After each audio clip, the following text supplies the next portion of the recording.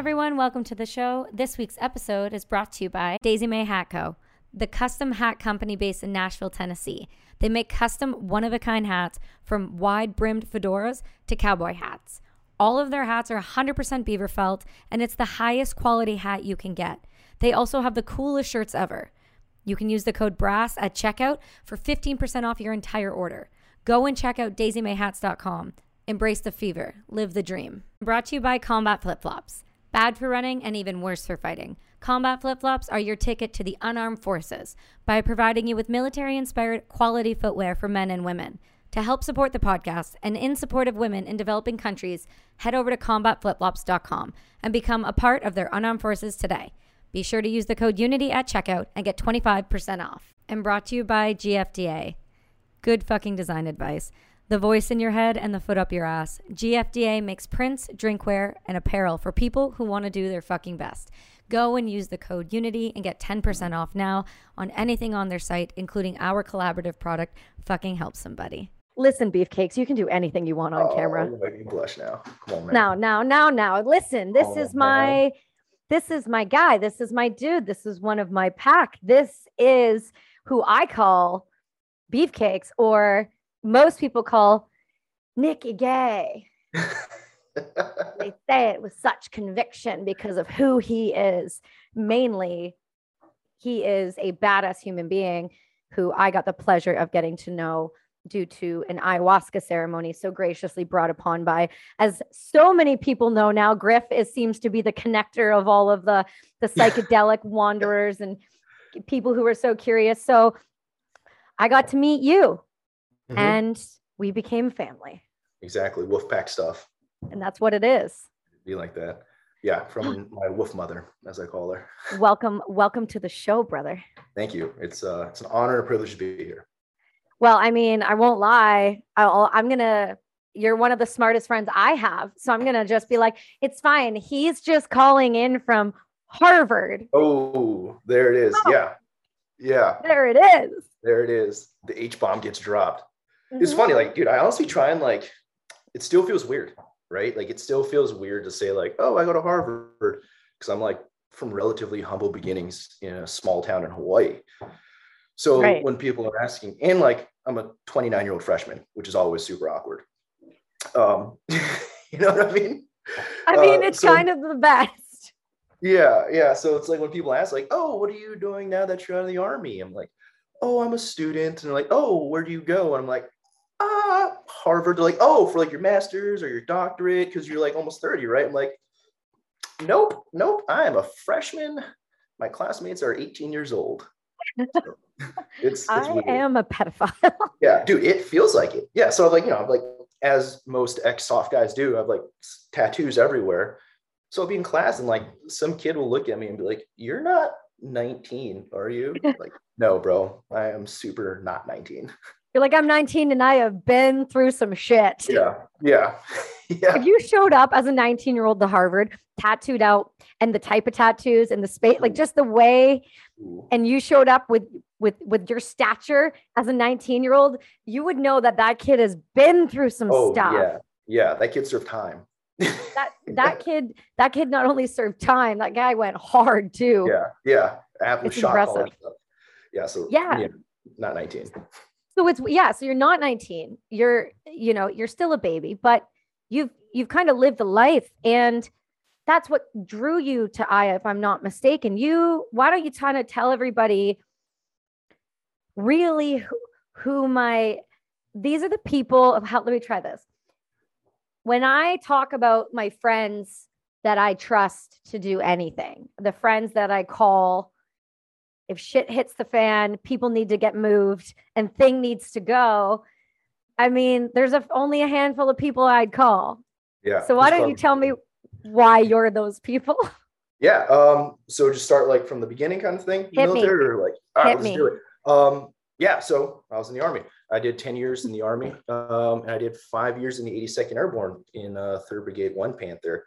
Went to Ranger School there. Like you said, at 19 years old, I was very fortunate. I was part of like this, what they call Uplift Kids. And I supported a 5th group for this operation in Afghanistan called a Village Stability Operation. That was really my my introduction to special operations and what that is. And there I met this really awesome team sergeant, and really the whole team was awesome. It was a dive team out there. And they showed me what it means to be a man, like not in the traditional sense of like, you know, this is man shit, but like how to be a leader, like how to take care of the little guy, how to make sure everybody feels special. In not like that, like soft snowflakey kind of way, but in the sense that like, hey man, you're contributing to a greater good and a greater mission here. And that's what I thought the Army was, right? Obviously I did like basic training and airborne school and all the other stuff. That wasn't really what the Army was. I was just kind of like indoctrination. I was like the training. So getting to work with these guys and see how they do things and be like these leaders, these non-commissioned officers, I was like, holy cow, like if this is what the Army is, this is special operations, like I'm in. And then I came back from that deployment, was really riding that high and was looking for something to do. Around that time, I got back in like 2012 for my first trip, and my buddies actually peer pressured me into doing this thing called the Best Ranger competition, which is peer pressured you. Yeah, like they just like kind of peer pressured me into doing one of the hardest military competitions out there, which was a blast. It was a ton of fun. It's like a 3-day competition, kind of like an Iron Man-y type deal, except you get to like shoot stuff and jump out of airplanes and swim and all that other kind of ridiculous Army shenanigans, like, you know, a kid's dream. And then while I was there, I was like, the Ranger headquarters right there, because it's at Fort Benning, Georgia. And I was like, oh man, like I've heard about these Ranger guys. You guys are I've heard about these people. Yeah, because when I was asking about the Green Beret guys I was with on my first deployment, I was like, yeah, like what should I do? I want to be in special operations, this, that, whatever. And they're like, yeah, you're a good kid. You're just young, man. And they're like, you should go be a Ranger. Like you're a hard charging kid. Go be a Ranger. Go get your Ranger tab, and then go fuck shit up with them. And I was like, what do they do? Like, what's this? I love that they just tell you, like, just go be one. Just go be a Ranger. It's not even a big deal. Just go do it. Yeah, dude, just go kind of knock that little thing out. And I was like, what do they do? What's their dealio? And they're like, dude, they fucking kill people. Like, if you want to go do Call of Duty shit and fucking kill people, like, go be a Ranger. And I was like, yeah, that sounds awesome, dude. And then, so when I was there, the Ranger headquarters right there, I walked in and was like, hey, this is who I am. I'm with the 82nd doing Best Ranger. I want to drop a RAS packet, which stands for Ranger Assessment and Selection Program, which is our little 8-week kick in the dick that kind of weeds people out. Yeah, it just kind of messes you up for 8 weeks. And I was like, hey, I want to do this. And they're like, who are you? Like, what the fuck? You know, like you kind of get the cold shoulder kind of thing. And I really have to make my case that I was like, hey man, like I really want to come here. And I did that. And then so show up to 2nd Ranger Battalion. I did my, before that, went to RASP, did the whole thing, show up to 2nd Ranger Battalion in Seattle, Washington, and deployed 5 times with them and had an absolute blast and got to do the Call of Duty stuff. You know, got to kill some motherfuckers. Got to kill some motherfuckers. Yeah. Yeah. It's always interesting now, right? Because like, so which kind of leads me to Aya, right? Kind of like all roads lead home, as they say. Oh, in the fields. Roads. Which was interesting because like, yeah, I got to do the thing. I got to go to war. I got to go to combat. I got to be a Ranger. Right. You know, like, and I by no means is I like the fucking Terminator out there. But you're Purple Heart recipient. Yeah. So like, fuck you though, right? Because like, don't be like, oh yeah, it's not like I'm not like the Terminator or anything. So you're a Purple Heart recipient, right? Yeah. Okay, cool. So let's restate that previous statement. Yeah, you're pretty. Yeah, they did get me. They got a handful of us with the frag in 2017, October 24th, 2017. There's these guys in the madrasa, and they were kind of being assholes, more or less, right? I mean, they're just the Taliban. Yeah, they're just the Taliban. So they're held up in there. We started our call out. And as we're kind of like, hey guys, come outside, you're surrounded by coalition forces, bring your women and children out. For people who don't know, you know, it's not like the movies really, where like America just shows up in the middle of the night and just starts like blowing stuff up. Generally speaking, we're very like, we have our Afghan counterparts and we're like, hey guys, women and children come outside. We don't want to hurt you guys. And then we always ask them to surrender, more or less. And we always put the ball in their court. Sometimes. And how often do they actually take that opportunity though? Nowadays, a good amount, which is interesting. At least the women and children do nowadays. Pre like 2011, maybe even like 2013, it was a real toss up on call outs back then. Because, you know, a known tactic for these guys was to use women and children as shields, you know, or they'd strap like a S-vest on a kid or a woman and send them out and then try and then blow them up, right? Because they know, like, as Americans or generally as a Western force, we don't want to like hurt women and children. You know, we're really there for a bad guy, and we just want the bad guy, and we'll get out of your hair if you give him up, really. And they kind of use that against us. I guess that's what kind of makes it the whole terrorist thing. You know what I mean? No, but it's, I mean, no, the reason I'm prying though, Ige, is because a lot of people who listen to this, they listen to this because they want to hear from people like you, and they want to understand your tactics and why we do what we do. And I always like to leave the door open for an opportunity to explain not all of how you do what you do, because obviously I have mixed feelings about when people ask really, really deep questions that the knowledge doesn't need to leave, you know, our country. There's reasons why we keep things quiet and how we do what we do. But I still think that there's a learning opportunity for individuals to understand what it is that we actually do when we're there, instead of what the media tells them what we do and the perception that goes along with that. So I'm glad that you explain it in the way that you do. It's important. It's really important to get people to see, you know, we don't want to hurt anybody that isn't on the list of things that we need to go and execute. Period. 100%. Yeah, no, I get that a lot. Like, it's interesting whenever kids here find out I'm in the military, like, you know, because I always lead with like, yeah, I mean, obviously, like, you're not 19, right? Like, no, I'm not 19. Like, why do you look older? I'm like, oh, I look older because, you know, da da da da. So it's like, I'm not trying to dodge the question, but, you know, you don't ever want to lead. Like, hey, brother, I'm Nick. I was in the Army for 10 years. You know, you're not one of those guys. But it always somehow comes up, and they always ask it. And I always tell them, like, hey, man, I'm an open book. Like, you know, I think one of the problems with like PTSD and the veteran community these days is there's a fine line between like talking about it and being able to like verbalize it, get it out there and like discuss your emotions. And then there's the line of like being like bragging about it. You know what I mean? Like, hell yeah, brother, I smoked 5 Hajis. And you're like, oh man, like you may have, but like, is that the attitude you went about it? Like, did you really want to do that? Or were you trying to achieve a greater good and that's what happened kind of thing, right? So anyway, so I'm always very open about talking about it. I think a lot of people either don't talk about it and kind of bottle that up, and they deal with that like moral dilemma inside. So I was telling kids like, hey, like, I'm willing to talk about this. If you have a question about me being a veteran or anything like that, like, let me know. Like, anything's on the table. You know, I'll talk about any mission, if I've ever killed anybody, like my thoughts on anything. I'll tell them, like, relatively uneducated on a lot of the political stuff, but if you want to know my opinion, I'll tell you what I think. And I think that's, you know, it's one of the problems with the community is people aren't willing to talk about it. And they have this like predisposed, like, I have to have 1,000-yard stare and I have to be like clammed up and not talk about the war.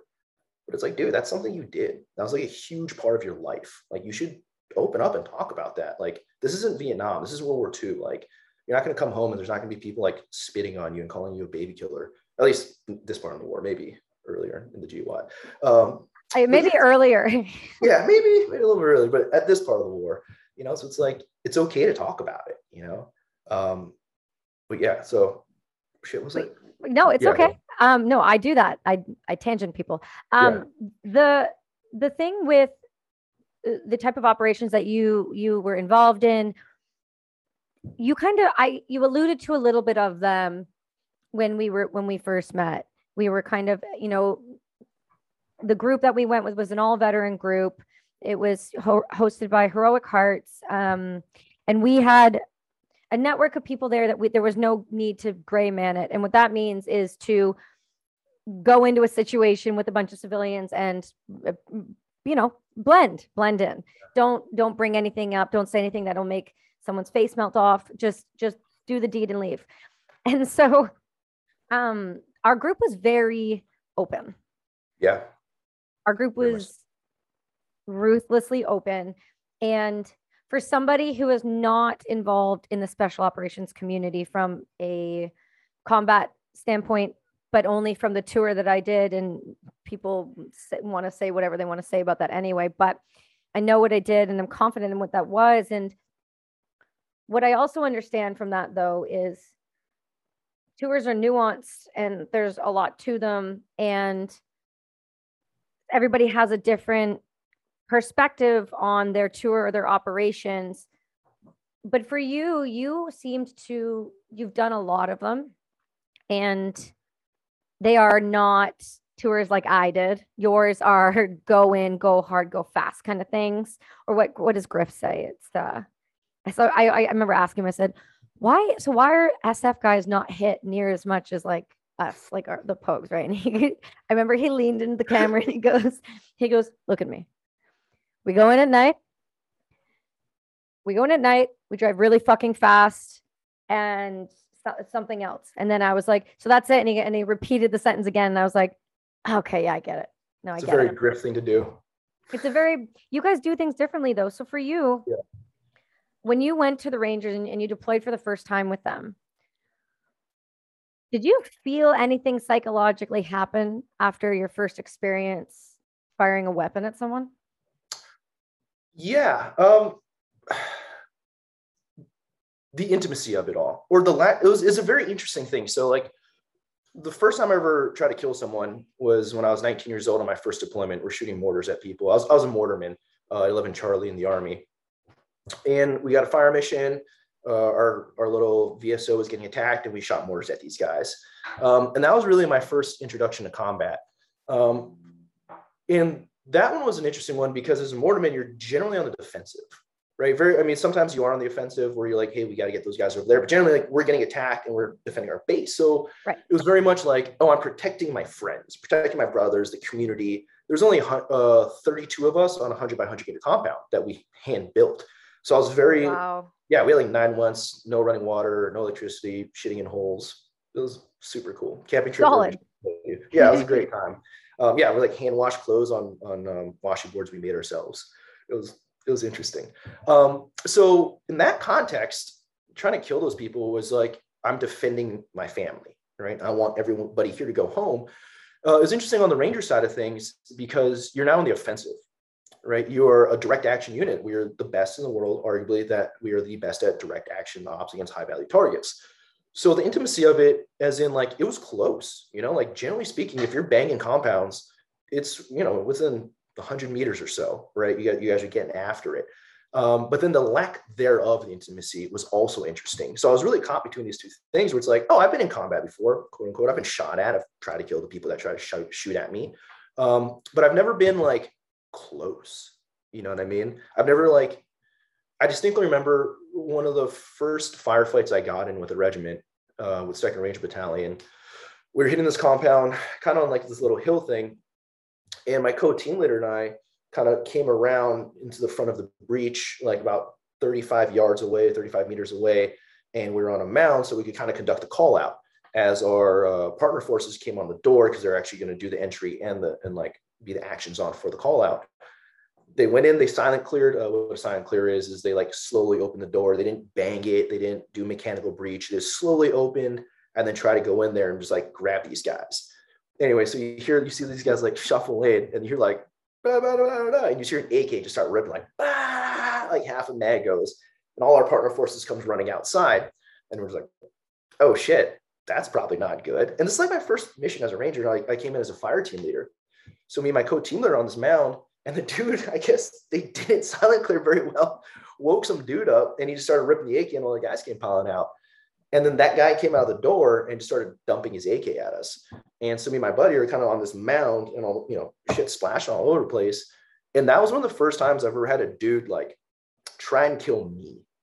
Like when in my first deployment, they were trying to kill us, but it wasn't like, fuck that Asian guy. Fuck the Asian guy on the other side of the mound in an American uniform. Yeah. What is he? 13 years old? He looks stupid in that uniform. Fuck him. And then the gunfight ensued. It ended up pushing up to the point where we call it like hand grenade hot potato with these guys. We maneuvered onto the side of the building. We're throwing grenades in, they're throwing grenades out. And we ended up fragging all these guys, going in there and finishing the fight. And then we have to pull the bodies out and take pictures of them and confirm or deny who these guys are and all that jazz. And that's where I'm saying is the intimacy and then the lack thereof. It was close. Like we're in hand grenade range within a building. This guy's shooting directly at me and my buddy. So you're like, oh man, this is a personal fight now. But that thereof, the intimacy was interesting because I didn't feel bad, I guess. Like they were bad guys. There's a reason why they put special operations task force against these guys. So like it was psychological in the sense that I realized I didn't mind killing these guys in that way, which is very weird because I thought I'd be like, oh man, like this is a human, like I'm a fellow man, you know, like I should feel this heavy burden. You know, you read all these books and see these movies and like the kid kills a dude for the first time and he's like changed after. And I was like, these guys were dicks. You know, like there's a reason why we're here. You know, they put millions of dollars to put me on your doorstep with these guys. So there's a reason for it. Like you were justifiably a bad human being. So it was interesting in that sense. Because you guys are not sent to just any old target. No. If you end up with a Ranger task force on your doorstep, you fucked up real bad. And what are you talking about here? How bad do you have to be in with the Taliban or ISIS or on a list? Like you've had to be, I mean, how many, there's decks of cards. Yes. Yeah. Like you got to be up there. Like to put it in context, like if you weren't that high value of a target, you'd have the conventional military went after you, if that makes sense, right? Like, yeah, you just kind of have like a sledgehammer rolling through town, and then those guys would just be kind of knocking on doors. Like, think of it as like a street cleanup by cops, where there's kind of going through, kind of like knocking on doors, cleaning out bad places. Like, you've got to be considered a high value target by the United States government. That means we've allocated assets and all kinds of other things. And you've really focused the attention of parts of the American intelligence community, if not like the joint intelligence community, to get us on you. You know, like that's the special part. Like, congratulations, you are now special enough. You're special. Yeah, you are so special that special operations wants to, you know, come hang out. Come kick it. Let's have a talk. You know, talk. Yeah, talk. Yeah, you guys have great talks. I see how your talks go. Conversationalist. Conversationalist is, yeah, that's definitely a word I would not use. And most of the time, if you're having you guys show up, on average, is it really to gather intel and pull them, or is that to just eliminate them, or is it a case by case basis? Generally, intel. Everything's intel driven, right? Like we always want to go after the intel because, don't be wrong, firefighting is cool. Like actually, I probably shouldn't say that. Generally speaking, it's an interesting it's thing. Not that it's cool. There is an adrenaline aspect to it that is hard to mimic in any other activity in life. And so there is something that happens to your brain and the chemicals when you're in those situations, and that can become addictive to individuals. So when you say firefighting is cool, I know what you mean. My listeners may not. So I try to explain it to them in the sense of there's no glorification to his job.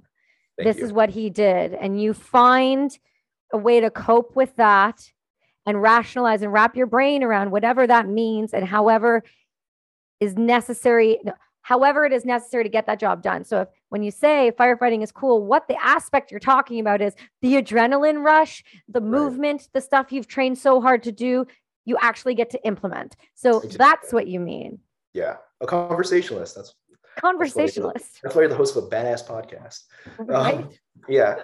But no, yeah. So we're generally going after intelligence. And, you know, a guy's better alive. He's always better alive because he can tell us what's going on, build up the network, and he can do all kinds of stuff for us that he can't do, obviously dead. So we're always intelligence driven. And that's why we always do call outs, because we want him alive. We want him to give us information, and we want the information that he has in his compound and everything like that. Because, you know, a lot of times if these dudes do come and give up, like they'll tell us what they know, or they'll tell us where stuff's hidden in their compound. And, you know, a lot of times we're going after a SIM card, right? It's no secret that like we're going after cell phones and things like that. So it's like, if you're going after a SIM card, like how many places can you hide a SIM card in your house? Right? Like, yeah. And those houses too, my gosh, they have carpets that are layered over carpets on walls that protect other things. Like it's strategic. And if you can just figure it out, it's much safer, because it's very easy to hide explosives in those walls. They're mud. You can tell if something's been, it's not like you're breaking into a house, you're kicking a door down in Vancouver where you can tell if, you know, the drywall's been manipulated. Yeah. Yeah. It's like, how do you tell which hole was dug in your dirt house, right? For what reason? And then, you know, again, the stuff they're hiding is not very big. So a lot of times if we get these guys, they'll just tell us where it's at. And we're just like, oh, thanks, man. And we'll go get it. Right. So we're always intelligence driven. And we're always risk adverse. We're never trying to get in gunfights. We're never trying to really do that. It's a good night if everything's peaceful, you know. That means everybody's going home. Right. And that's it. And that's why I like to hear you talk about it the way you do, because I know some of your thoughts on combat and things like that. And you have a really interesting perspective, and you have value to your perspective because you are very seasoned in what you do. As you went along tour by tour by tour, I do wonder, did your mindset change? Did your attitude towards human beings and culture and all of that, was there a change, a shift, or a noticeable way that you started to look at things compared to when you first got in and you had your first tour? Yeah, absolutely. Yeah, it's interesting to see. So I journal, right? I'm a big journaler, and really shout out to Griff. He really helped push me along with that. Got my handy dandy journal right here. Griff. I've had one of these almost the entire time I've been special operations. I recognize that cover. Yeah, you do. So it was interesting to watch the degradation of empathy, I guess, go on over time, really. And that's one of the things that kind of pushed me to Aya, because I looked back through some of my earlier journal entries from my first deployment, and it was very much like an empathetic view upon the Afghan people and the people that were fighting, right? I very much like related to what they were doing. And I was like, oh man, this sucks. Like, we went after these targets, we killed these guys. And it's like, this guy probably didn't have much of a choice. You know, like, he probably was doing the best that he could with the cards that he was given, you know. And I watched that, almost that innocence. It was very interesting being that young. I was 24 when I got to special operations. So really, you know, a baby of sorts. And I was very much like every young adrenaline-filled wannabe machismo John Wayne kind of guy. Like, I wanted to go to war. I wanted more combat, right? That's why I volunteered for special operations. I wanted to get into the fight. But I also had the empathetic perspective where I looked at it and been like, oh man, like, these are people too, right? Like, this is a cause, and, you know, who knows if things could have changed. But over time, I definitely got callous. I lost that empathy. And it was interesting when I got out to read my old journals and see that degradation, because I became increasingly more violent, I guess, or adept to violence, or like open to it. Like, it was weird, because near the end, I look back in my journal when I was getting out of the Army, which kind of pushed me to Aya. I remember a journal entry right before a mission, and we're going after these guys who were known IED makers, and we knew they had rigged their village with IEDs. But, you know, like anything, real bad guy, real special fella. So the special guys had to go get him, kind of thing. And on the way in, they're like, hey, you know, when we're getting ready, like, hey, heads up, these guys may know that we're coming, da da da da. And they're like, hey, we may take casualties tonight, so, like, you know, really get your shit together, boys. And I remember looking at my journal entry from that night, and it was like, going on a mission against an IED guy, whole village might blow, probably gonna die, fuck it. And I was like, oh, that's not a healthy spot to be in, you know? And then, like, on that deployment, like, these instances like that kind of kept coming up. And it's interesting enough that I'm journaling it, and as I'm journaling it, I'm not realizing it. I'm just kind of like in a bad spot mentally and just writing this stuff out. We had a conversation after a gunfight one time, and we finished the gunfight, all the stuff happens. We do all the things we're supposed to do afterwards. And my buddy leans over and he's like, yo, are you even here for God and country anymore? And I just leaned over. I was like, bro, I'm here for the fucking violence. And I was like, you know, and like, I went home and I wrote that conversation. I thought it was funny. You know, like, I wrote it down, and then I went back and looked at it, and I was like, oh no. Like, oh no. Oh, no. Like, that's not why I joined the Army. I didn't join the Army just to glorify war, or be there in the violence, or do all these things. I joined the Army because I wanted to help people. I believed in the cause. You know, I thought I was here for God and country and all these things. And I realized that, like, I would say this sounds really douchey to say, because it sounds like a cheesy action flick line, but like, it got really easy to kill people, you know, like that intimacy of like, oh man, this might be a human, or like, you know, da da da. Like, it was just zero. It bothered me zero. You know, one of the last humans I killed with my pistol. And that's how close. Yeah. Like, I mean, for the record, it wasn't like a quick draw, like John Wick kind of thing. the guy was wounded, and we went and finished the fight. And I finished the fight with my pistol. And I remember walking up, as we were about to do this thing, and being like, oh man, like this guy's like, I was like, man, fuck this guy. Like, fuck this guy, make me walk this far. It's cold as shit. I'm hungry. My feet hurt. My backpack's heavy. Like, fuck this guy, dude. I'm over it. And then after we finished that firefight and that engagement was over, my buddy rolls up and he's like, yo, do you get a fucking pistol kill, dude? I was like, yeah. And we like high-fived. And I was like, holy shit, that's not where I want to be mentally, right? Because I'm glorifying that violence. I'm glorifying that kill. Like, it wasn't a good spot. And it was interesting that I was able to look at my journaling and look back at it and be like, oh man, like what would 18-year-old Nick would have thought? Like, the kid who wanted to join because he wanted to help these people. He wanted to like defend freedom and all these other things. I was like, oh man, like, not a good spot. And I guess that's kind of how I realized, like, I knew something was off, and I didn't know at the time it was empathy, right? I didn't know that I was like shutting out these emotions and all those other things, because I was happy, I was sad, I was able to go through all these other emotions. I just didn't know they weren't like resonating and hitting very hard. And then I began to search and like really, really look around and reach out into the veteran community of like, hey, like, I'm getting out of the Army soon. I'm not healthy mentally. What can I do to get ahead of this? And I'd gone to a therapist and stuff already, but you can lie to a therapist. Like, it's easy to fucking lie to a therapist. Like, yeah, dude, everything's Gucci. And he's like, oh, okay, cool. And you're just like, all right, cool. That was fun, I guess. Whatever, I'm out. Right. And then, so I knew that wasn't working for me, and journaling was working, but it was very slow. It was very hindsight kind of thing. And if you don't take the time to realize that you need to look back, you'll never know. And then that's kind of eventually got put in contact with Griff through a mutual friend, brought me in, and then got to meet all you amazing people and build the Wolfpack. I remember when we got there, I knew I'd never met Griff. I didn't know him yet. I had interviewed him. He started sponsoring the shows. Combat Flip-Flops came on, and that's how I kind of interviewed him. And, he saw right through what it was, that look of like, I'm fine, like that, like, saw right through that, no problem. And, when I got to where we went and everyone was there, it was super odd because I thought I was going to be really intimidated, because he's like, hey, so the people that are coming to this, let me give you a little taste of who they are so that you understand. And I was like, oh, so these are the people I've been missing in my life. These are the humans these are the Go Fast people that I know were out there.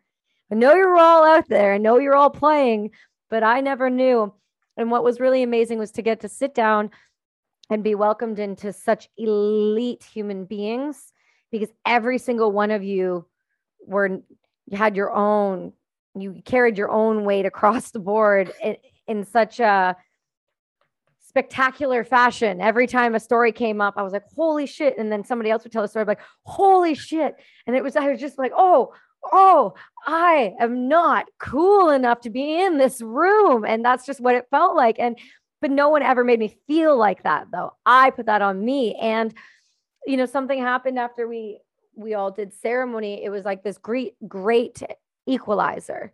This was this moment where we were all going through something, and we all realized to do this and be successful, we would have to be vulnerable. And that is not a group of people I expected to connect with or hit with, because I didn't realize that many of you would be that ready and just hurting that bad that you needed to get it out. And it was an honor to sit there and hear these stories. But what was really fascinating to me was I got to learn a lot. I got to learn a lot about what was going on in country when I was there, that I was never, information. I was above my pay grade.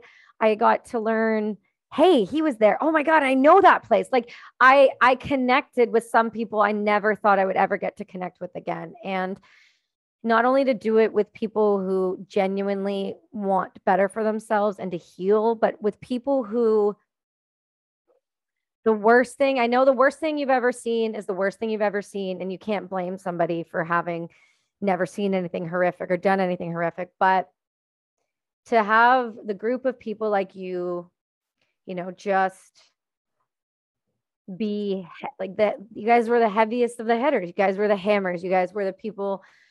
And I'm so grateful to just be allowed to talk with you, because I know you guys do things like turned up till like 11. And I can only imagine the toll that takes on your psyche, on your soul, and just you and what you take on. I did one tour. I had one really, really bad operation, and that was all I could take.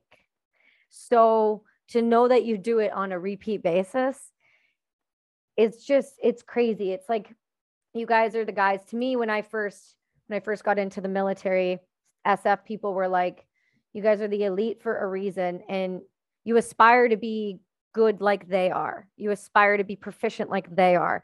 And I don't know, to me, I'm rambling at this point, but to me, just being friends with you guys, people who so genuinely want well for one another, so genuinely want to heal and want society to understand what it means to do that job, so that we can look after people properly, so they understand the severity of that job, what it does to the psyche. You being willing to sit in a group of strangers and just pour everything out, that's by far, in my opinion, the most brave thing you've done to date. Oh, it was terrifying.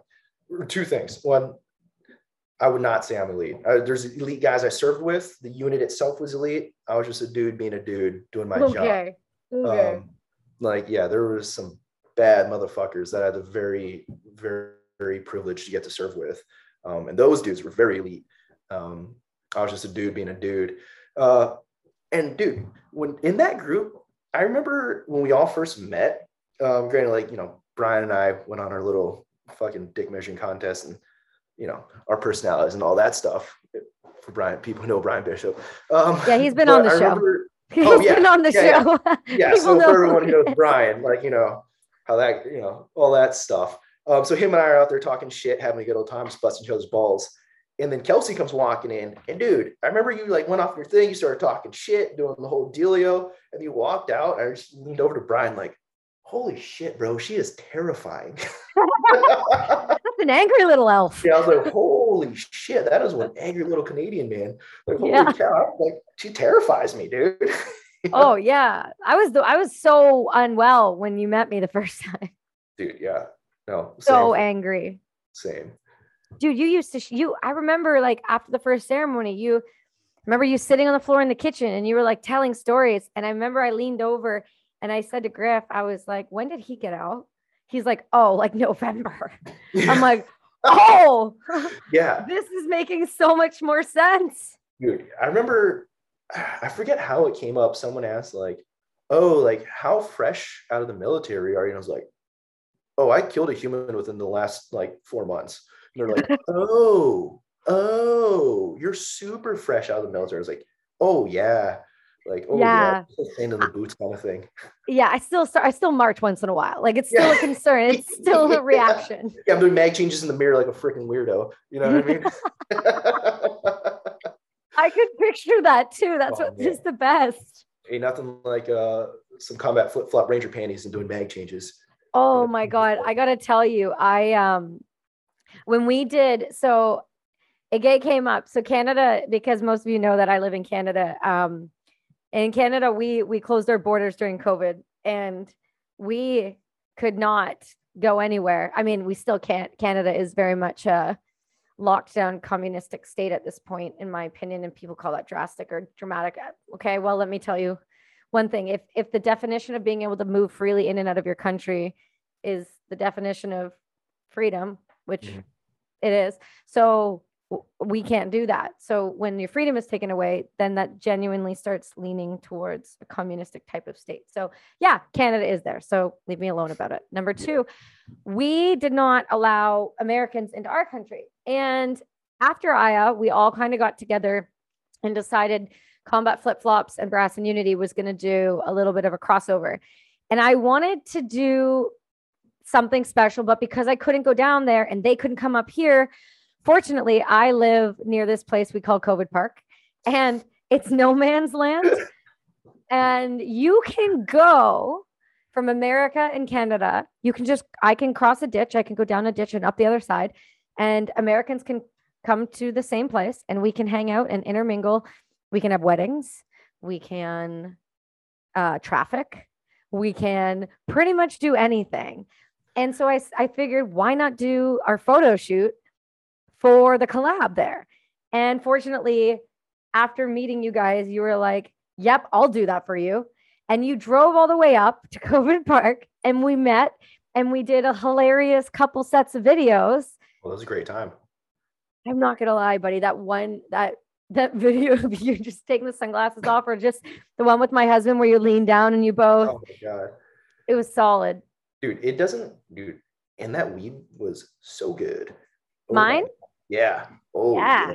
Oh my God. Yeah. Yeah. Didn't know it was coming down from over there. And I was like, holy cow. I was like, I don't even know how I'm going to make this commercial right now. I know. It zoomed me out.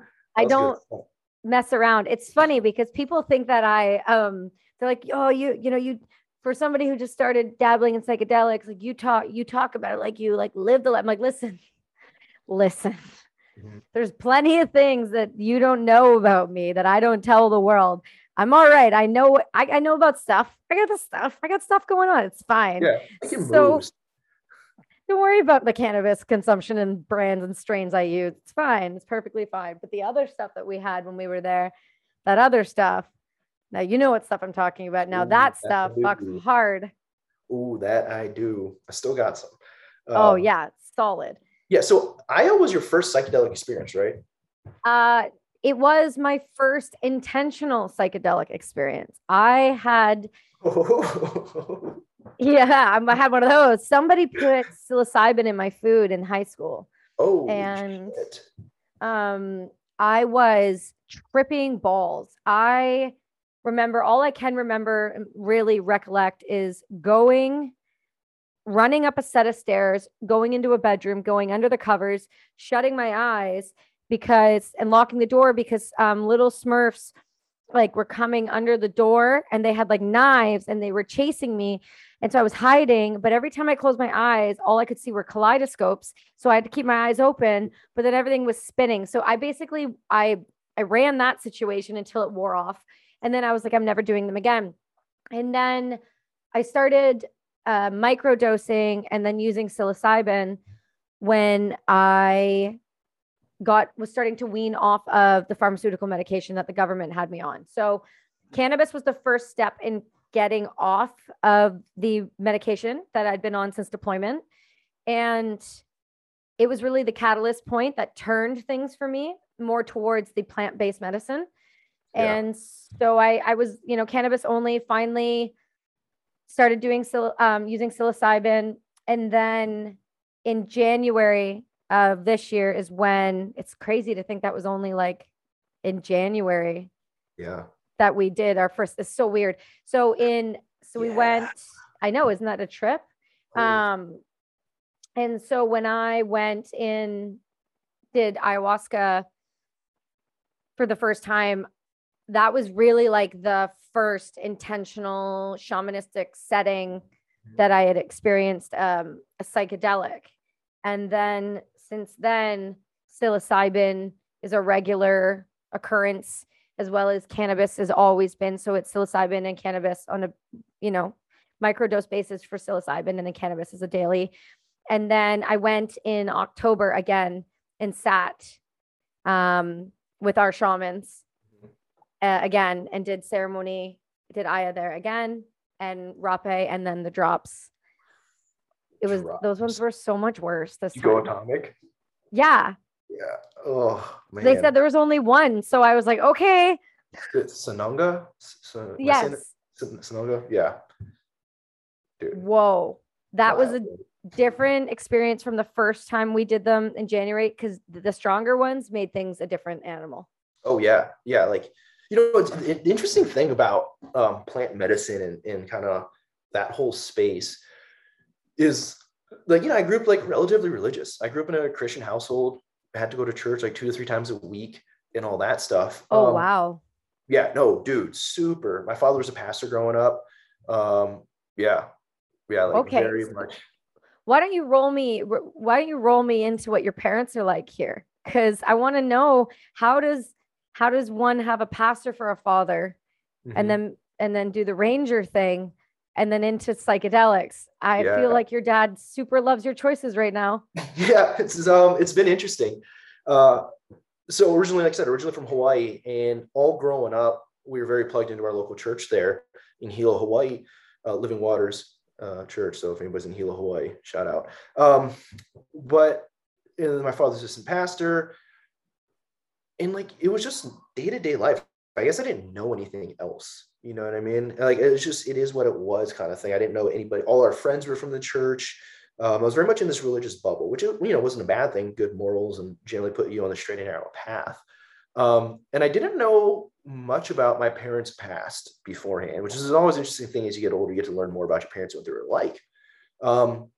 Moved to the Los Angeles area in California when I was 10 years old. And my father was no longer a pastor there, but we were still very involved in the church. I had to go to church at least every Sunday, as well as like a Bible study once a week. So I was there like 2 to 3 times a week. I was in some kind of religious service, and a relatively stable, general, like healthy family kind of thing. Obviously parents fight and there's always stuff going on, but more or less like a pretty stable background. It wasn't that I joined the Army and then everything else happened there. It was interesting that as I got older, so right before I joined the Army, my father and I had this massive falling out. I was actually homeless for a little while. I lived behind a construction site for like a week. Dude. Yeah, it was one of those standard, like shithead 18-year-old things. Like, hey, my house, my rules. There's a door. I was like, okay, bye. Yeah, okay, bye. I'm out of here, dude. So I did that, and then joined the Army. Pretty much like went from there. Then my buddy let me live with him. So I was in my buddy's apartment for like 5 months, and then I left for the Army pretty much. Did my first deployment and all that, then came home, and my father and I were at ends, very much at ends. And it took me going to war and going through all the things I went through over there to come back. And 19 years old, and my parents didn't really like me partying in high school or any of that stuff, but nonetheless, I'll describe myself as degenerate in high school. Like I smoked weed, I partied, I skated, I surfed, I snowboarded. I did like the Southern California kind of like shithead thing, and was just kind of trying to do all that stuff. So my father and I were always at wit's ends, and we're always arguing and fighting. It took me going through all that stuff in my first deployment, and I came back and I was like, hey, sorry for being a shithead. And he was just drinking a beer. He's like, glad you realized it. And it was just kind of like quelled it there. But what's interesting is before my father was a pastor, he grew up in the Los Angeles area, and he just kind of did the same thing. He didn't, my grandfather, very educated man, Korea War veteran, for the American side, just clarify that. I'm so glad that you clarified that. I mean, it could go either way. Racist. Yeah, it could go either way. Oh man, American Korean War veteran. And then he was like the mayor of Monterey Park and all this stuff. So relatively structured house, he's a principal of a school. So my dad was like, fuck it, I'm out of here too, man. I'm going to Hawaii to go surf. And he dipped out to go surf, met my mom, found religion, and then had us. So like, it was interesting that like my father had this rebellious past, and, I never knew about that until I began my rebellious past. And it took joining the military and doing all that stuff to kind of do that. So like, he kind of realized that he had to let me run my course kind of thing. He kind of saw what it was and was like, hey man, like I can't control this kid. He's got to do what he's got to do kind of thing. And he kind of let me run off. And I hid a lot of what I did in the military. And then I lost contact with my parents. Like, I still every once in a while go home and call and all that stuff. But I more or less kind of like patted myself with the military. Like, this is my family now. This is what I do. My family would understand. Like, I didn't know how to come home and be like, so I fucking killed a dude, like, by the way, yeah, like your baby boy, I'm the baby of my family. It's like, yeah, so it was cool. I saw a dude's face get blown off. That was rad, right? Like, I didn't know how to explain it to my parents, so I just never did. And my family didn't really know I was in combat up until I got wounded. And then I called my dad from the hospital and was like, hey, heads up, like I got hit with a hand grenade last night and the Army's probably gonna call soon. I want to get ahead of it and let you know that like I'm not dead and everything's fine. Yeah, like don't panic. Yeah, like pretty much don't panic. So then I got out, got into psychedelics, and it really wasn't until right about before I left for college that I told my parents, like, so by the way, like I was struggling with depression, I was struggling with PTSD, and like I used heavy psychedelics to fix my shit. I did psychedelic therapy. I met with therapists, shamans, and everything. And now I'm a happy person. Now I can love, now I have this empathy. I can relate with people and all that stuff. And they were just kind of like, what the hell kind of thing? Because they were just kind of getting over the fact that I was in combat and like the kind of combat I was doing in the intimacy of that combat. So I kind of hit them all within 6 months to a year of like, so I deployed a lot. I went to war a lot. Like, I was fortunate in the fact that like, most young men join special operations, go to combat. And I saw a lot of combat or my fair share of combat. And I was like, and it kind of fucked me up. But now it's cool. I did psychedelics. And they're just like, what? Like, what the hell is going on? This is too much right now for me. Yeah. Well, but, I can understand that. Yeah. So it was interesting to say the least. Well, because for your parents and your dad, especially being a pastor, what was his thoughts when obviously I'm sure he was shocked, number one, when he found out about the combat and the intimacy side of it. And that's being, his son and his baby. I can only imagine. I'm a mother. I understand that if Jack ever came to me and was like, oh, hey, mom, guess what? I'd be like, oh, God, no. Yeah.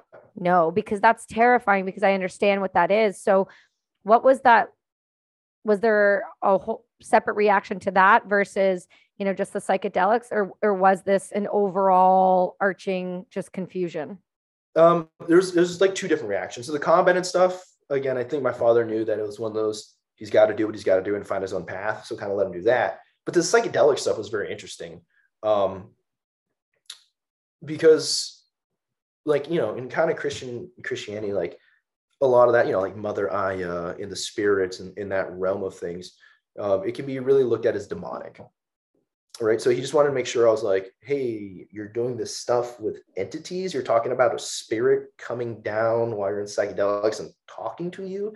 He's like, in the Bible, like Satan comes in many forms, and a lot of them are appealing. So he's just like, don't do the fuck. Like what, like, tell me more. Like, I need more explanations on this kind of stuff. And once he realized that it was kind of helping me and it was what helped put me on the straight and narrow, it's like, this is what made me quote unquote healthy again. He was kind of more accepting of it.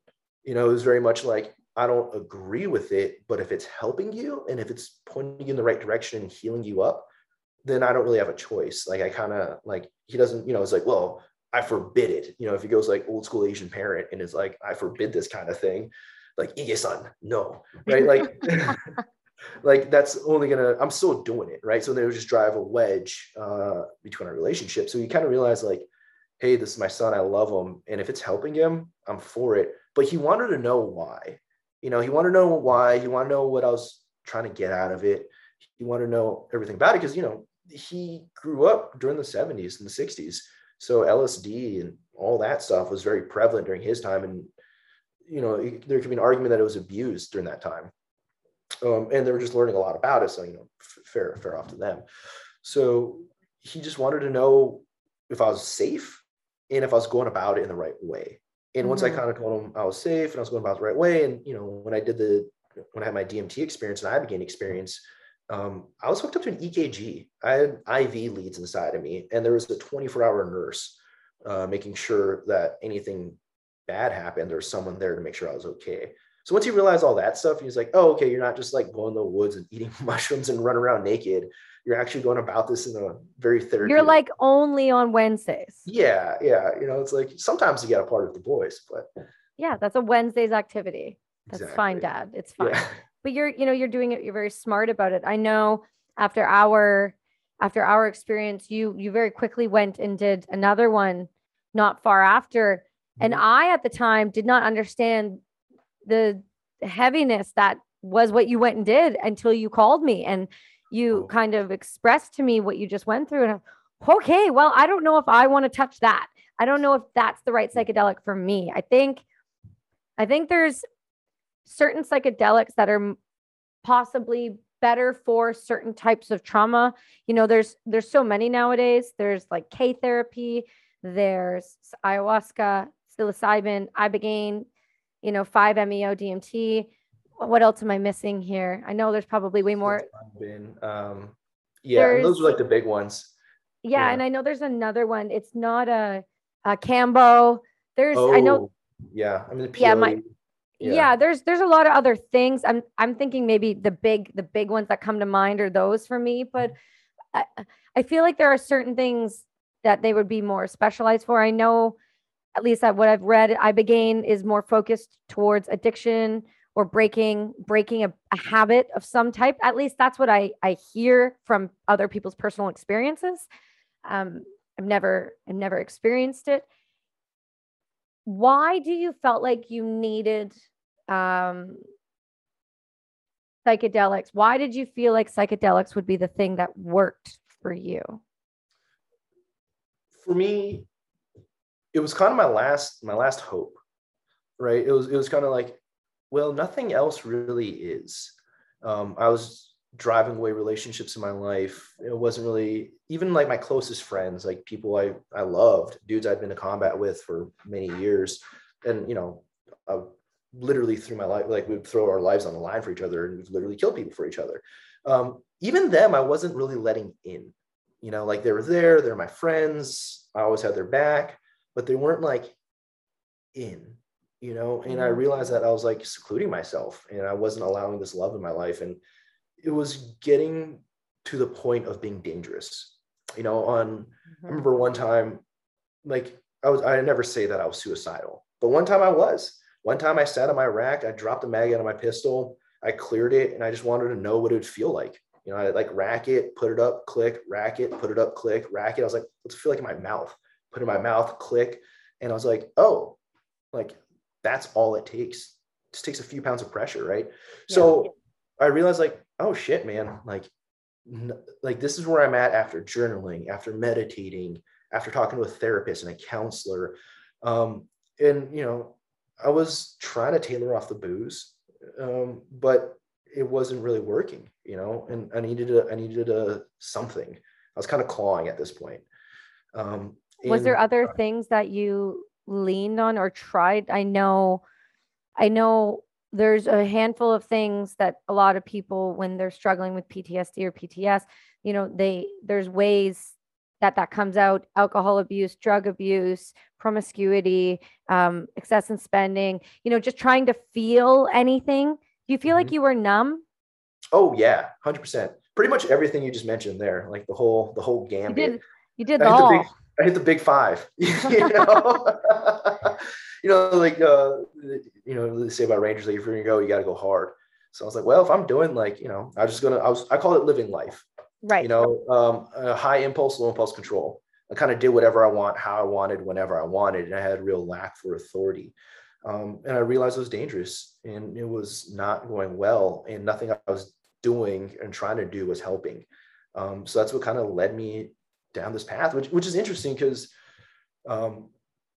once I held a DMT ceremony, like I helped facilitate a DMT ceremony for a lot of veterans in my area.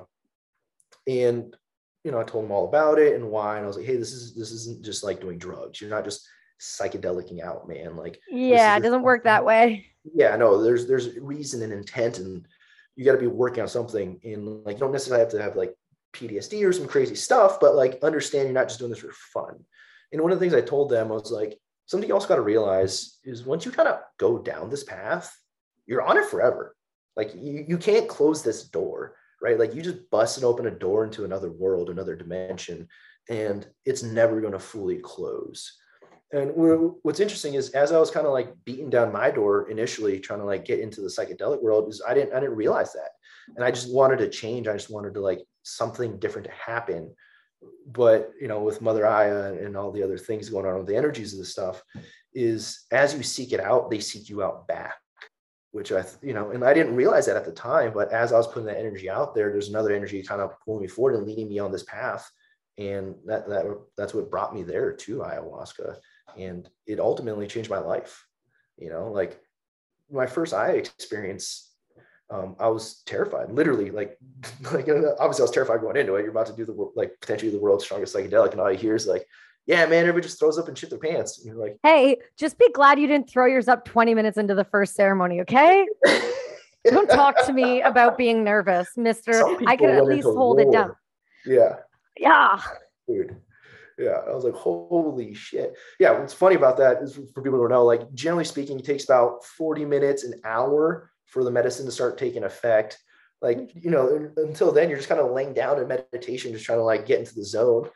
Like 20 minutes in, you're just like, oh, fuck. Like, I was so mad at myself.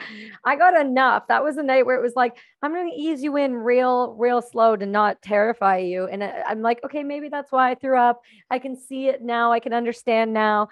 But I was so afraid going into ceremony the second time. So I was like, don't you do it again. Because you get so much anxiety. I could feel, you know, when you're so anxious and you put something in your mouth starts watering. You're like, oh no, I can't. And then I just kept swallowing it. I kept swallowing and throwing it up and swallowing it. Oh. And Tim's face every time I just swallowed my vomit was the best. Like, you guys hadn't even all drank yet. Yeah. Like, it was embarrassing. It's fine. Weak link. It's to be expected, right? Yeah. Yeah. No. Yeah. War. But I was terrified. Yeah, I was absolutely terrified when I went. You didn't show it. Oh yeah. So I'd done it once before that ceremony. Did you? Yeah. With the same shaman and everything. Yeah. Yeah. So like, I'd done it once before, I think 6 months beforehand. Okay. So that's what's crazy about that is like the dude you met then was like the dude more or less on the path. And that's like, there's always more work to be done. You know what I mean? Because I was still pretty fucked up when we met. I said that to, who did I say that to? Said that to Marcus Capone the other day. We were on the phone and I said, you know that like, I know that we've done this before and we're doing the work, but this is like really work. Like, you know, people might have to, you know, expose themselves and experience psychedelics multiple times or for me, I now know I need to go and connect at least twice a year. Mm-hmm. It's important to me and my spirituality and my place in this world. I feel I need that connection. It's important to me. And it helps, you know, level me out and heal enough that it's like, I can do the work and then I go back in. It's like doing like a really aggressive therapy all in one setting. Yeah. Oh yeah. Yeah. I once heard like, one session or like one thing of ayahuasca is equivalent to like doing like 5 years of therapy or something. Cause it just hits so hard and so fast. Yeah. Dude, yeah, I was absolutely terrified. I felt the truest form of fear that I've ever felt in my life and the truest form of anxiety that I ever felt in my life the first night. And I felt sick. I just felt sick, and this heavy, wet lead blanket was on top of my soul. And I was just sitting there groggy and I couldn't throw up and I couldn't get this evil out of me, you know, and talking to the shaman the next day about it. And he was just like, yeah, dude, like that's emotion, right? Like you're not allowing yourself to feel fear and you weren't allowing yourself to feel anxiety. So that's a decade of fear and anxiety kind of coming out at one time. And I was like, oh my God, because for 8.5 hours, I was terrified. I was absolutely terrified. I was like borderline weeping. And as we got ready for the second night, he's like, are you ready to go? Like, he's like, hey, do you want to come? Do you want to do the second night? I was like, ooh, like, I don't know, man. I was like, if we're doing what happened last night again, like, I don't know if I'm ready for this. Like, I am fucking terrified right now. He's like, hey, it's your journey. You do what you want. And I was like, you know what? I wanted to meet the devil. Like, there's some bad shit inside of me. I'm going to stare the devil in the eye. Like, we're going back in. Went in, and then the second night was the exact opposite. Where the first night was fear and anxiety. The second night was love, just love and joy. And that deep rooted in the bottom of my gut, fear and anxiety was replaced with the truest form of love and joy I've ever felt. And that was like one of the first times in 10 years that I voluntarily cried, you know, where I wasn't just like blackout drunk on the floor, like screaming some dead buddies' names or something. Like I was actually just like weeping out of joy. And I was like, you know, I'm sitting there like, what the fuck is this? You know, and it all came out. And that really began my path to like love, to self-love, to loving other people and empathy, in being able to open up and allow myself to be loved and to truly love others without fear, you know. It's so beautiful to hear you talk about life now, because I've heard you talk about the way you were. I didn't know you then. I feel like I get a good idea of who you were then and what that looks like, just based around being around enough people who have seen some stuff, right? There's a look to people, the way they move, the way they shift, how they talk, and body language is everything.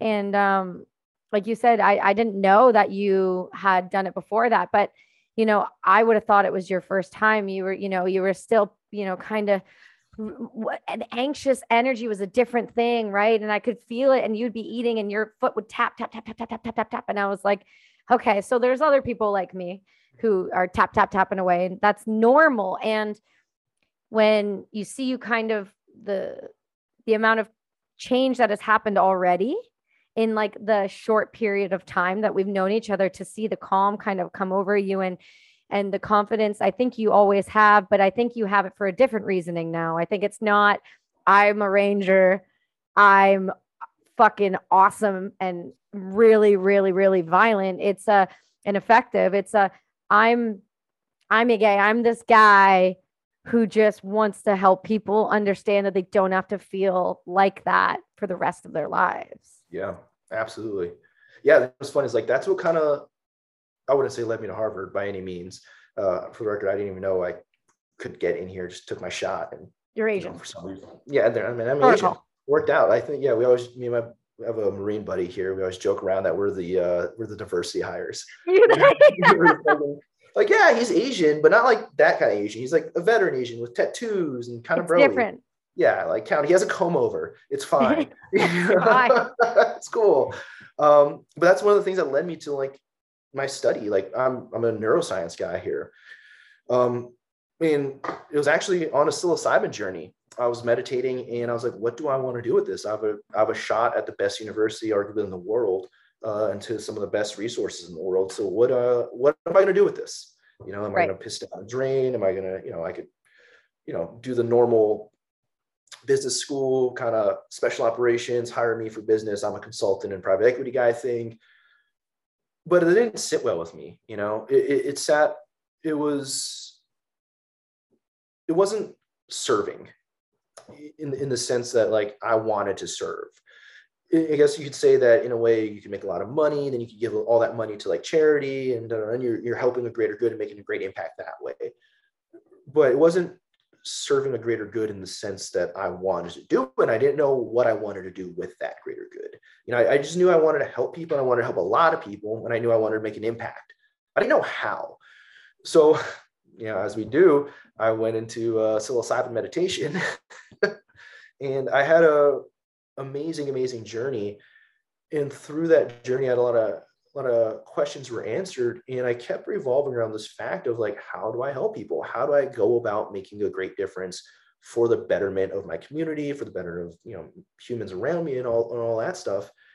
And I kind of had one of those moments where I'm laying on my back in meditation. I just kind of sprang up and I was like, neuroscience, fucking neuroscience. And I didn't know what that meant. Brain. At the time. Yeah, right. I just knew I needed to study the brain. I didn't really know what that meant. So then I started poking around and just kind of pulling on that string a little bit. And I realized that what I want to do with neuroscience is research psychedelics and how psychedelics help treat depression and PTSD from TBIs. And not only within the veteran community, right? Like that's, when you say those words like depression, PTSD, and traumatic brain injury, you generally think, oh, veteran kind of thing. And, a lot of us do have that or have experienced those things, but everybody, like generally most people have experienced one of those three things, if not a combination of all of them somehow. So if we can like really put the research in and put the legwork now, because I think society is changing to the fact that we're a little more open to the idea of psychedelics and actually using psychedelics as a form of medicine. And I mean, like look what's happening in Oregon, where they're decriminalizing that stuff, and psilocybin research centers are kind of popping up. Ketamine research centers or therapeutic places are popping up. So I was like, well, I would like to get in that. I want to do the research and actually bring that forward. And why I think I bring an interesting dynamic to that is being within the special operations community, or former of, there's a lot of machismo, a lot of ego. If, go figure, right? No one would have thought there's a lot of machismo and ego within special operations. What the interesting thing about it is we always want the coolest, the most cutting edge, the smartest stuff. But at the same time, like, we're tough, right? I mean, there's guys I know that have had broken ankles and, hiked 15 miles with 80 pounds on their back, or, dudes are wounded and push it on, or all kinds of shit. I had a buddy who, when we got wounded, he took shrapnel in his hand was broken. Then he played Lithuania 2 days later for Team USA hockey with a broken hand and shrapnel in his leg. So like, these dudes are fucking animals. So when you tell them like, hey man, like, you have a brain injury, you're like, I don't have a fucking brain injury, bro. You're like, no, no, you do have a brain injury. Like, I've never been hit in the brain once, So for context, I have a buddy who got shot in the fucking head, right? Like, he got shot in the head. It hit his helmet and shattered his nods, and he knocked back, got back up, and got back in the fight. You know what I mean? I've never been hit in the head. I've never been hit in the head. He's like, nah, dude, I'm good. I just drank like some beers after, and I wasn't a pussy. And you're like, yeah. You were shot in the fucking face. But you got shot in the fucking face by a 7.62 by 3.9 round, buddy. Like, you might have a small concussion, So shit like that, right? Or I have a buddy who got shot in the fucking neck, and like, he's fine. I mean, for the record, he's alive, but like, it hit his spine, fucked his shit up, and he had some nerve damage. But I guarantee you he has brain damage.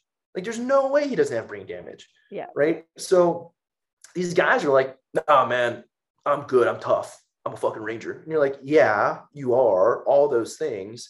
But then when like some nerdy scientist dude or somebody from outside the community who doesn't know these people brings it up and like, hey, here's some research that says you guys' brains are all fucked up. They're like, nah, dude, you're just a bitch. You don't get it.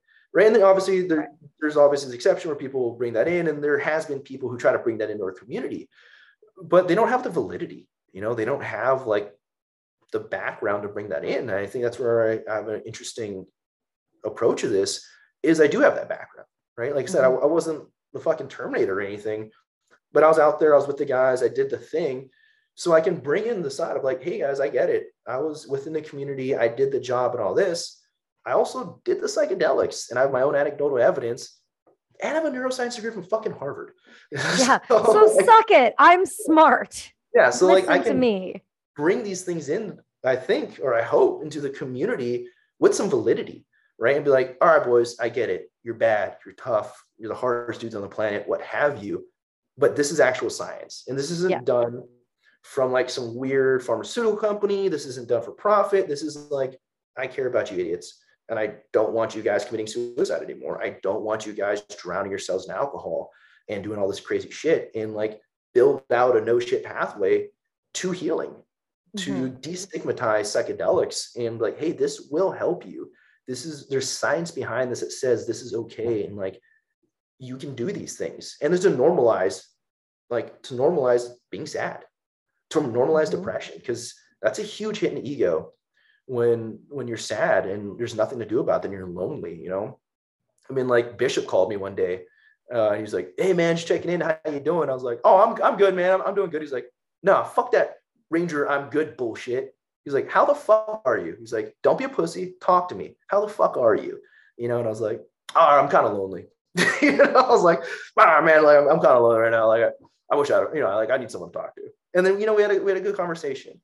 But it's always there. It's always in the forefront where it's like, you gotta put that tough guy, that I'm a special ops guy, face forward and nothing phases me.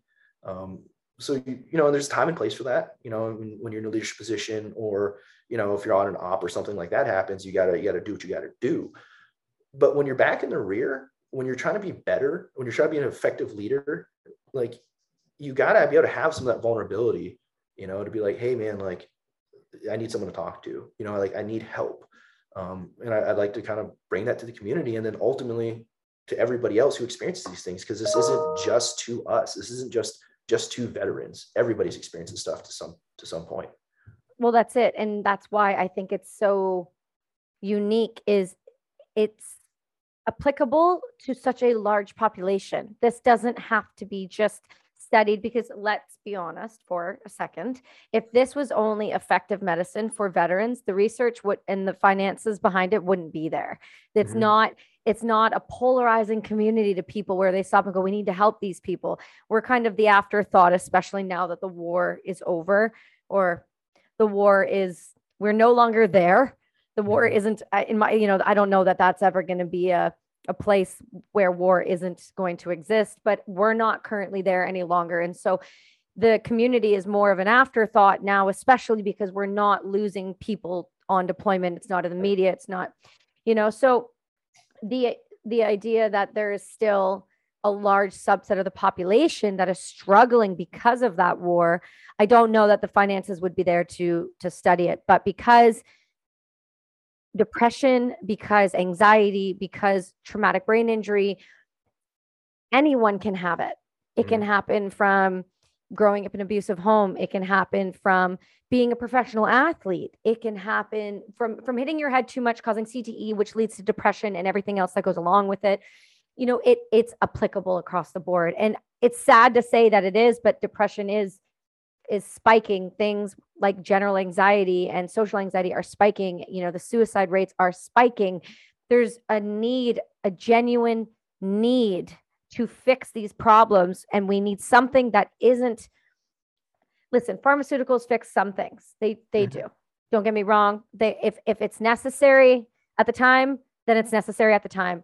I don't think they're a long-term solution to problems unless you're talking about things like schizophrenia, bipolar, things that really do need a chemical intervention to allow that human being to be, what do they say? Productive in society is what they say to a veteran when they're getting it. We need to see what can make you a productive part of society, right? How do we retrain you to be a productive part of society? It was exactly how it's worded to me before. So, there is a need for it. Don't get me wrong. They're not all the devil. Most of them are.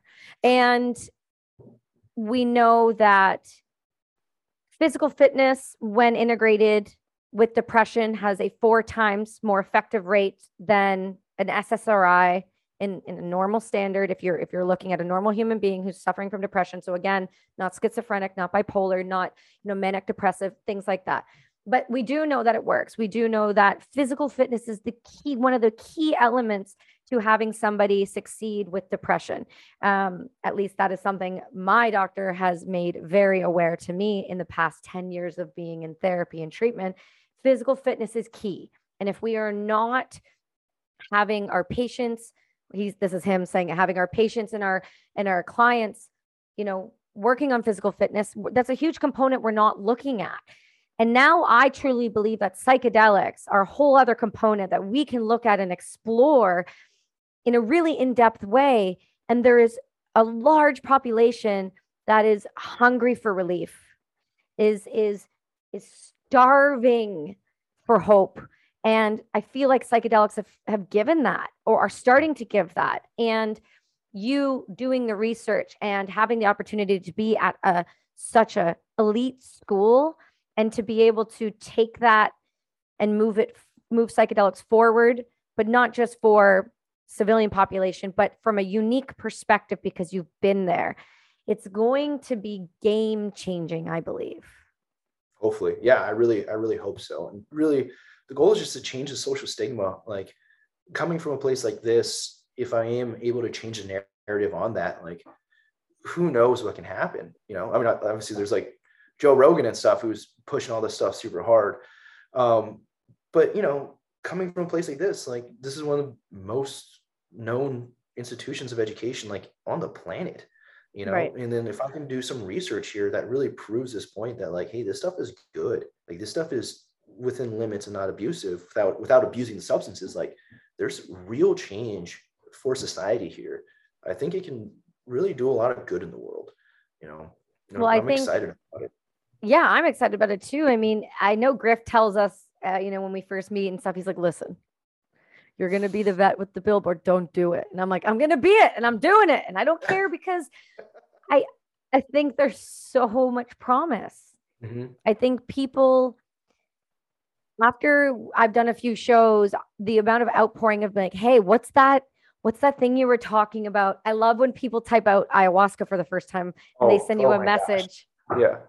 It's the best because it's nowhere close. But they're like, that's how, you know, their computer won't even auto generate it for them because they've never typed that word a day in their life. And I knew about ayahuasca very briefly before Griff invited me. So, you know, I understood that it was this really strong psychedelic and all of this, and that was really intimidating. So to see research going into it and have so many people from the community kind of going, hey, look, it's intimidating for sure, but the end goal and the result is game changing.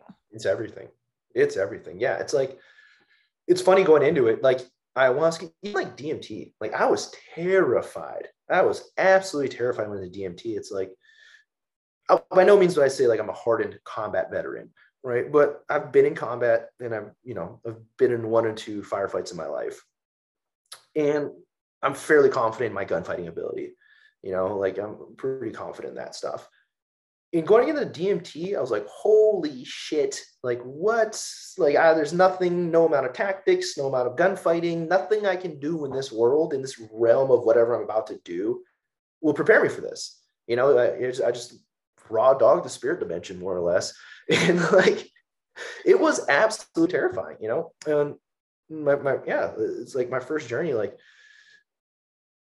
it's what I really believe broke me through the glass ceiling. What I really believe did the most change. Like ayahuasca, I think was necessary to open me up. It cracked me open.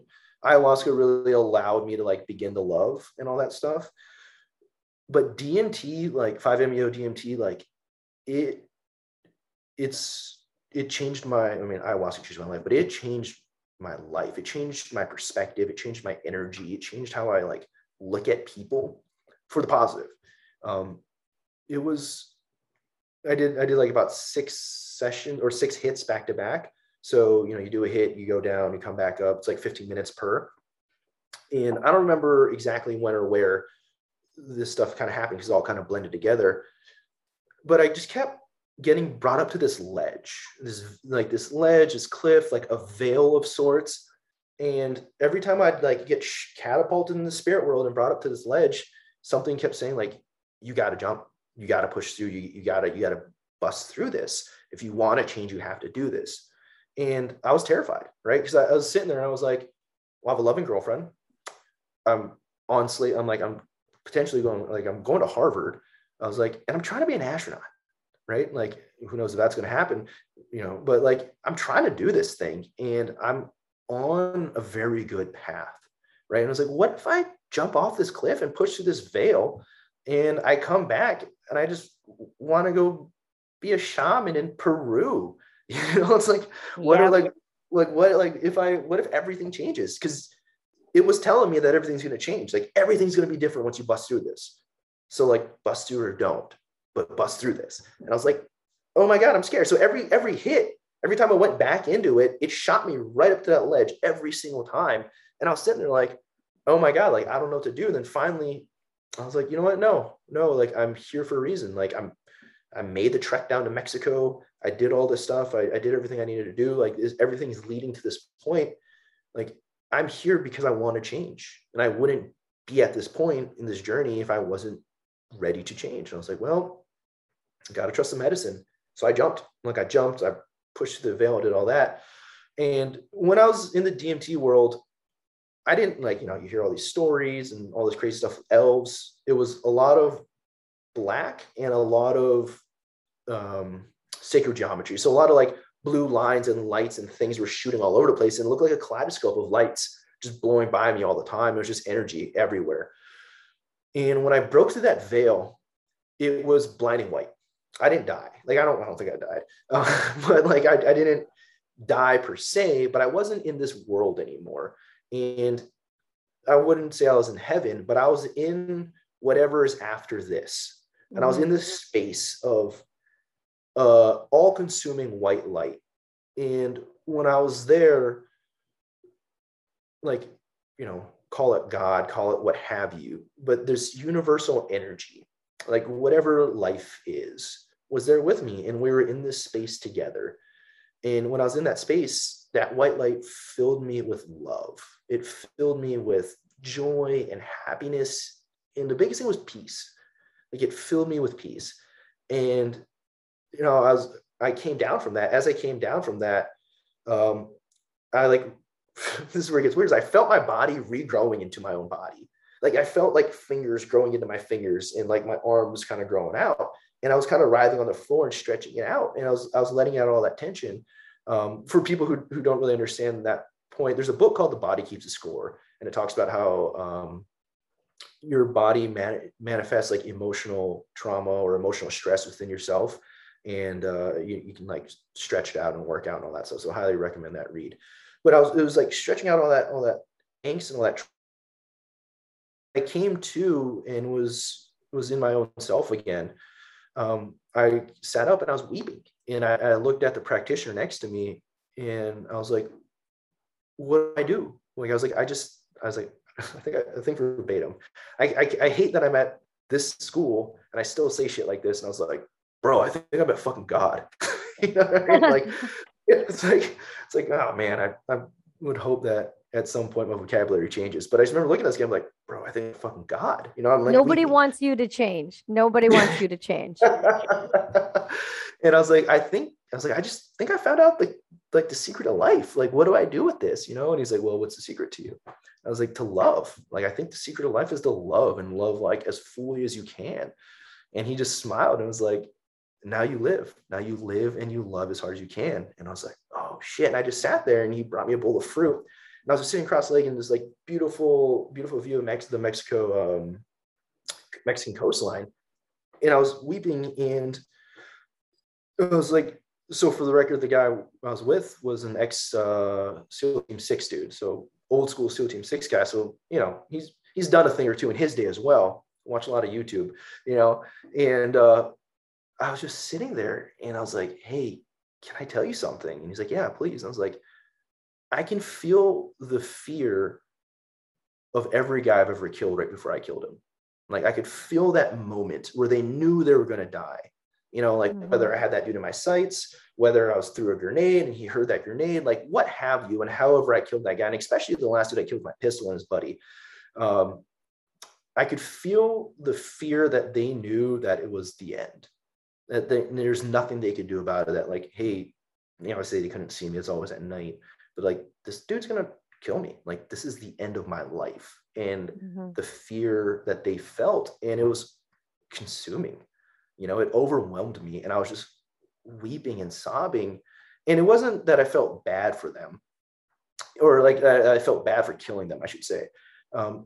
It brought back the empathy. That empathy that I lost, that, you know, I kind of did the whole full circle, like it's a circle. I did the whole full circle thing, and I like saw them as humans again. I saw them as people who lived, who loved, who had families, who, you know, via whatever circumstance were in the boat that they were in. I mean, some people are evil, right? Like obviously there's like very evil people in the world.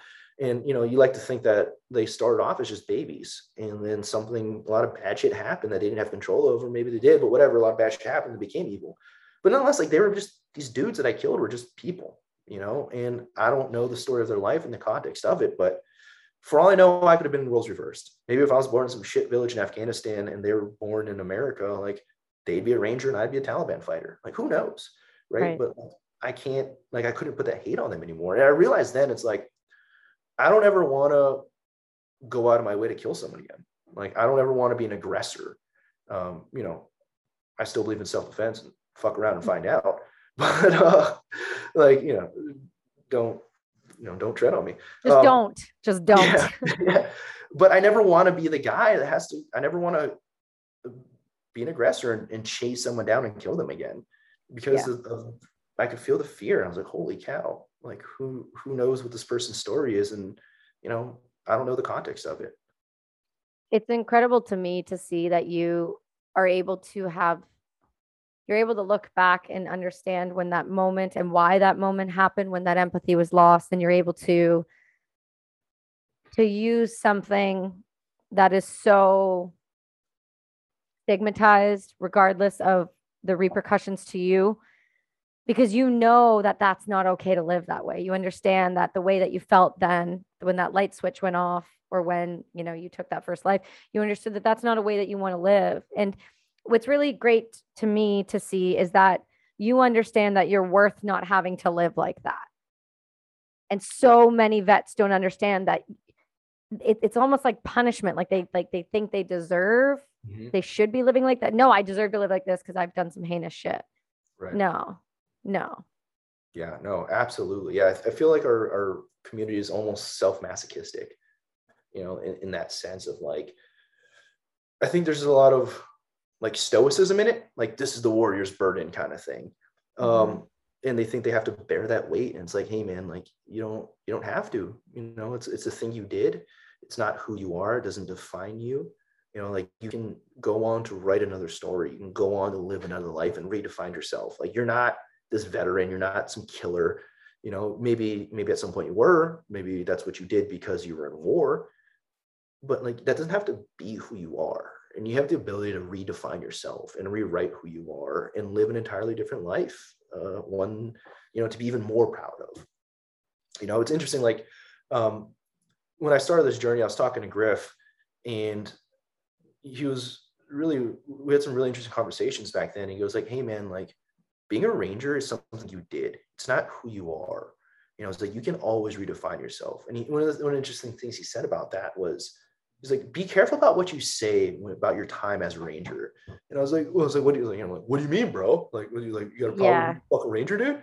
And he was just like, no, not at all. He's like, when you say that, like, when you look back at it and be like, oh man, those were the best times, like that means you're saying that like, that's it. You peaked at 25, 26, 27 years old. You're going to live to probably be 80, God willing. So it's like, do you want to look back at the first quarter of your life and think you peaked? It's like, no, redefine yourself. Keep peaking. He's like, you can always peak again. You can always be better, and you can always strive for something greater and to help more people and live a loving life. So like, enjoy it, cherish it, love what happened, love the people that you're with, and know that's what helps make you who you are.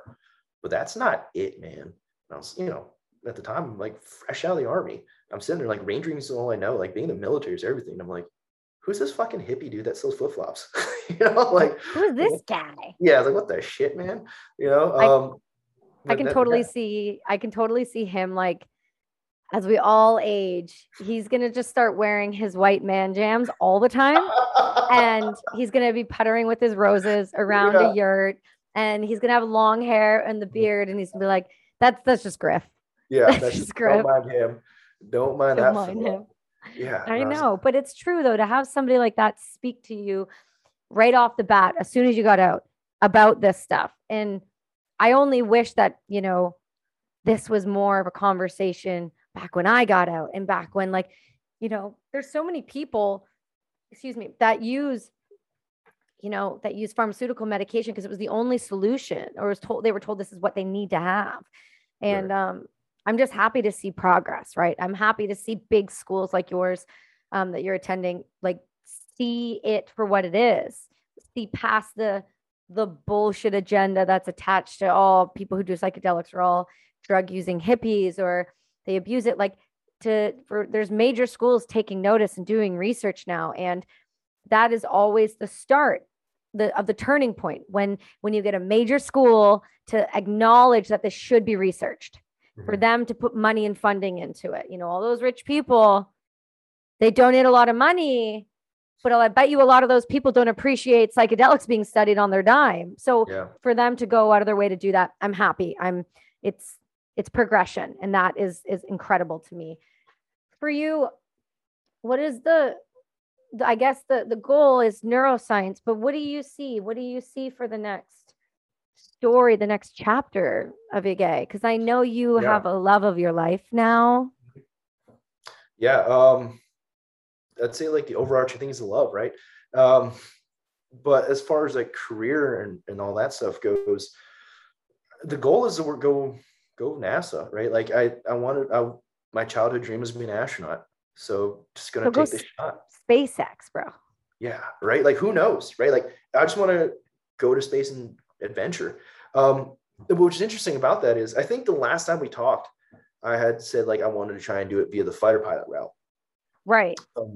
And so, it's funny, is one of the things I help prompt like, this conversation and everything was I kind of diverted from that, from like potentially join the military and becoming a fighter pilot again. And how I say it helped spark this conversation was because it couldn't really be known that I was doing psychedelics and all these other things to get the clearances needed to be like a fighter pilot and rejoin the military. So I kind of wanted to pull away from that. And I looked at it and like, I was weighing it. Like, do I want to re-enter the military? Is that a place for me with where I'm at in life now? And I was like, I don't think so. And, if it is, maybe I'll try after college and just kind of see what happens if I get in or don't get in. But I don't think I will. What I'm really juggling with now is going the pre-med route and trying to get my doctorate in neuroscience. Shit, goals. Yeah.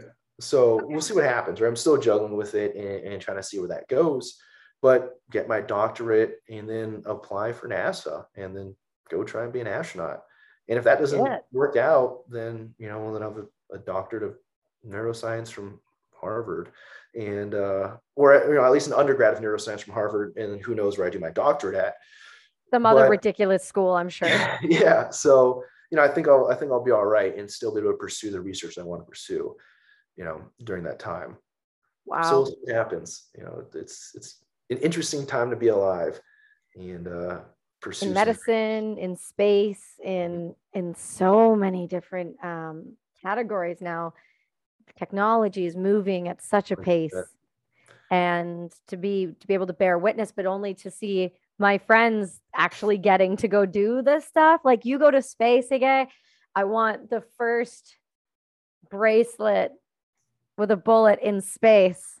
That whole thing. Yeah. Dude, I know you're going to get there. You're going to get there. You know that, right? Like, in like 10 years from now, we're going to be like, hey, so you remember how I was going to be like a doctor? I'm just going to go get on the shuttle. It's like real quick. I'm just doing a quick stint. Yes, Elon's shooting me up. Yeah. You can watch. Don't even worry about it. It's going to happen. Hopefully. Yeah. I mean, a lot of things can happen between now and then, but the way I see it is if you keep just living a life full of love and trying to pursue being a good person and doing fun stuff, you're going to end up somewhere decent, I mean, I'm on a podcast with one of my best friends, I mean, like, I didn't think this would be happening in my life. Dude, I don't know, this psychedelics have opened the door for, it feels like everybody they touch. 100%. And it's such like a special thing to get to bear witness to seeing friends succeed after and knowing their past and see them progress and be healthy and just brilliant examples. But, just to see people healing and not hurting. That's a big one, right? It's like whatever you can do to help the people around you and just like make a positive impact. Right. It's, like your company, all the other companies you're associated with, it's like they're all just helping people. They're just trying to do good things and push the envelope forward on like what good can they do for everyone around them. And it's awesome. It's just awesome to watch and be a part of, and pretty much just riding y'all's coattails. Coattails? Oh, yeah. Please. You're right in my front pocket. I got you. Get out of here. You'll make me blush now. I got you. Don't you worry about it. You're going along with all of us, and you know that. I mean, listen, you're going to be the guy that's going to legitimize all of us going to hang out on a weekend and do yoga in a yurt. Like, you're going to legitimize why that is important for our schedules to be a part of our lives. So I'm fine with that. We all need the intelligent friend. You just happen to be the Asian one too. I mean, you did it to yourself, man. I'm not saying I'm trying to fit a stereotype, but that button-up comb over says something different, my friend. I know. Oof. If you're not watching this and you're only listening, do yourself a favor and go watch the YouTube episode, because you're clearly missing out. And it's really ironic. Okay, so I'll tell a quick story about, I came up with this nickname for Ige when we were on the weekend. We were doing Aya, and he was working out a bunch, and everyone else was like, we were all like just hanging out trying to survive. And he was like over there lifting weights. And I remember saying, I was like, this guy's like, he's like the beefcakes of everyone. He's got to be swole in like the corner in the mirror, just beefing it up. And I remember saying, I was like, dude, I'm going to start calling you beefcakes. And you're like, why did you like say that? And I'm like trying to explain why. And you're like, no, let me show you why. And you have a tattoo that says beefcakes on your body. And that was too much for me to handle when you showed it to me. That couldn't have been more ironic timing. That was perfect. Do you want me to show it? Is that allowed? Yeah, please show the beefcakes, because people are gonna be like, no, you're full of shit. I'm like, no, he's got a beefcake tattoo on his body.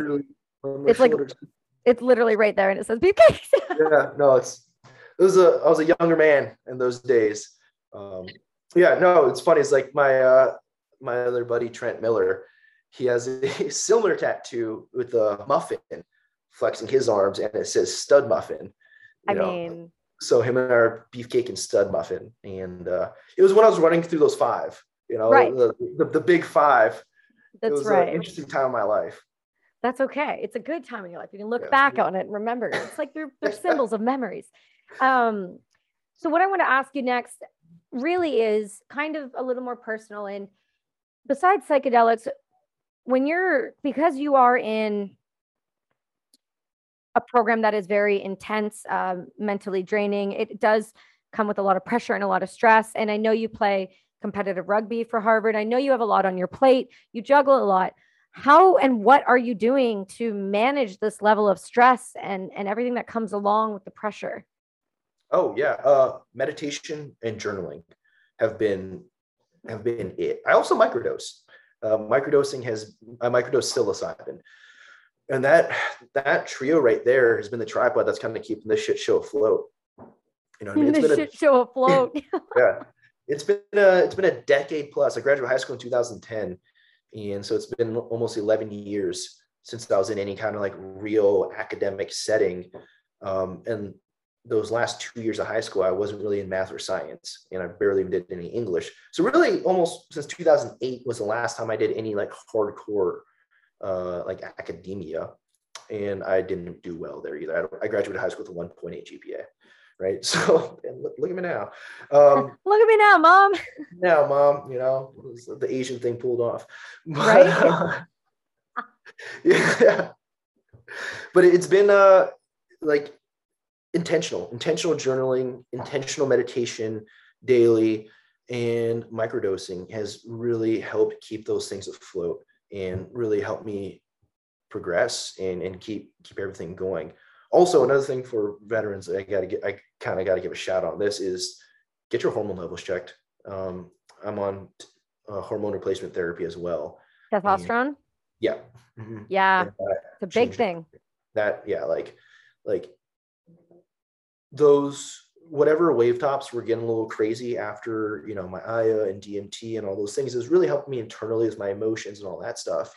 But my day-to-day was still a little bit different. Like still like the high impulse, low impulse control, like those margins of error have dropped drastically, but it was still there. I still had like small bouts of depression, but now I have the tools to deal with it. I had journaling, I had meditation, I have you guys, and I had the context to look back from my psychedelic experiences and the lessons I learned from that. And I could help mitigate and steer those waters.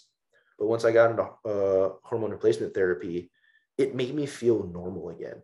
It made me feel like back before I joined the military. Like I was really in control of myself. And that also helped a lot as well.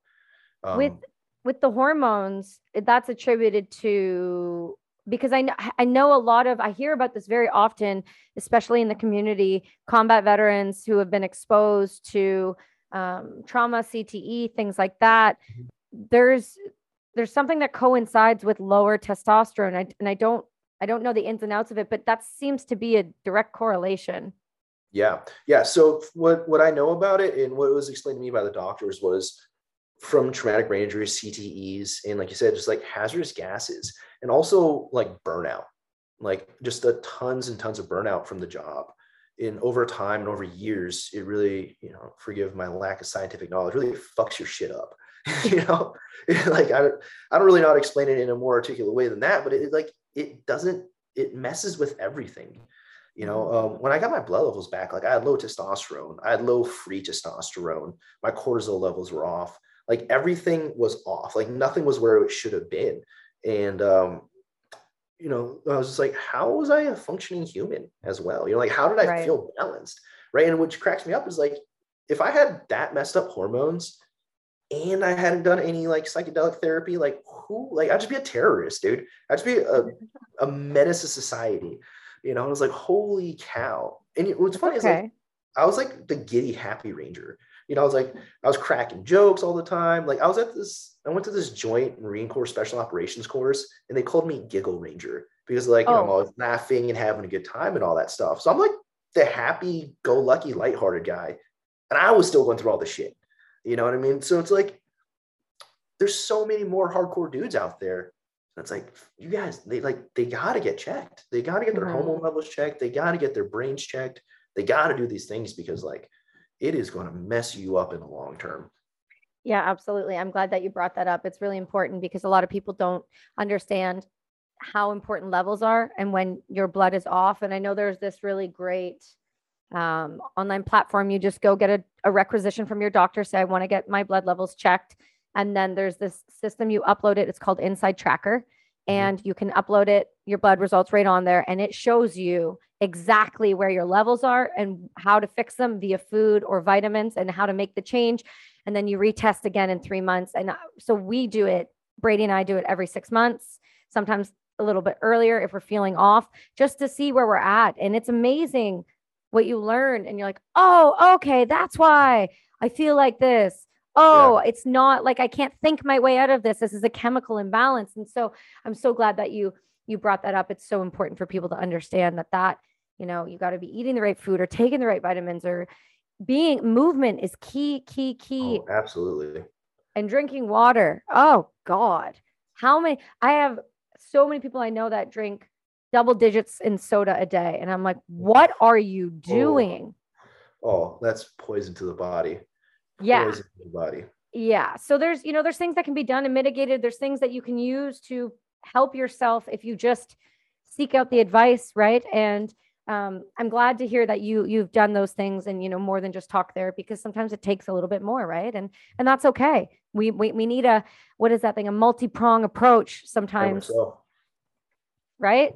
Yeah, I know I literally don't know all the cool words or abbreviations. So I just say what I mean. You guys know what I mean. You respond 100%. Like that. Yeah. Just two scientists, just talking about scientific stuff. Super scientific. You really trust what I say all the time.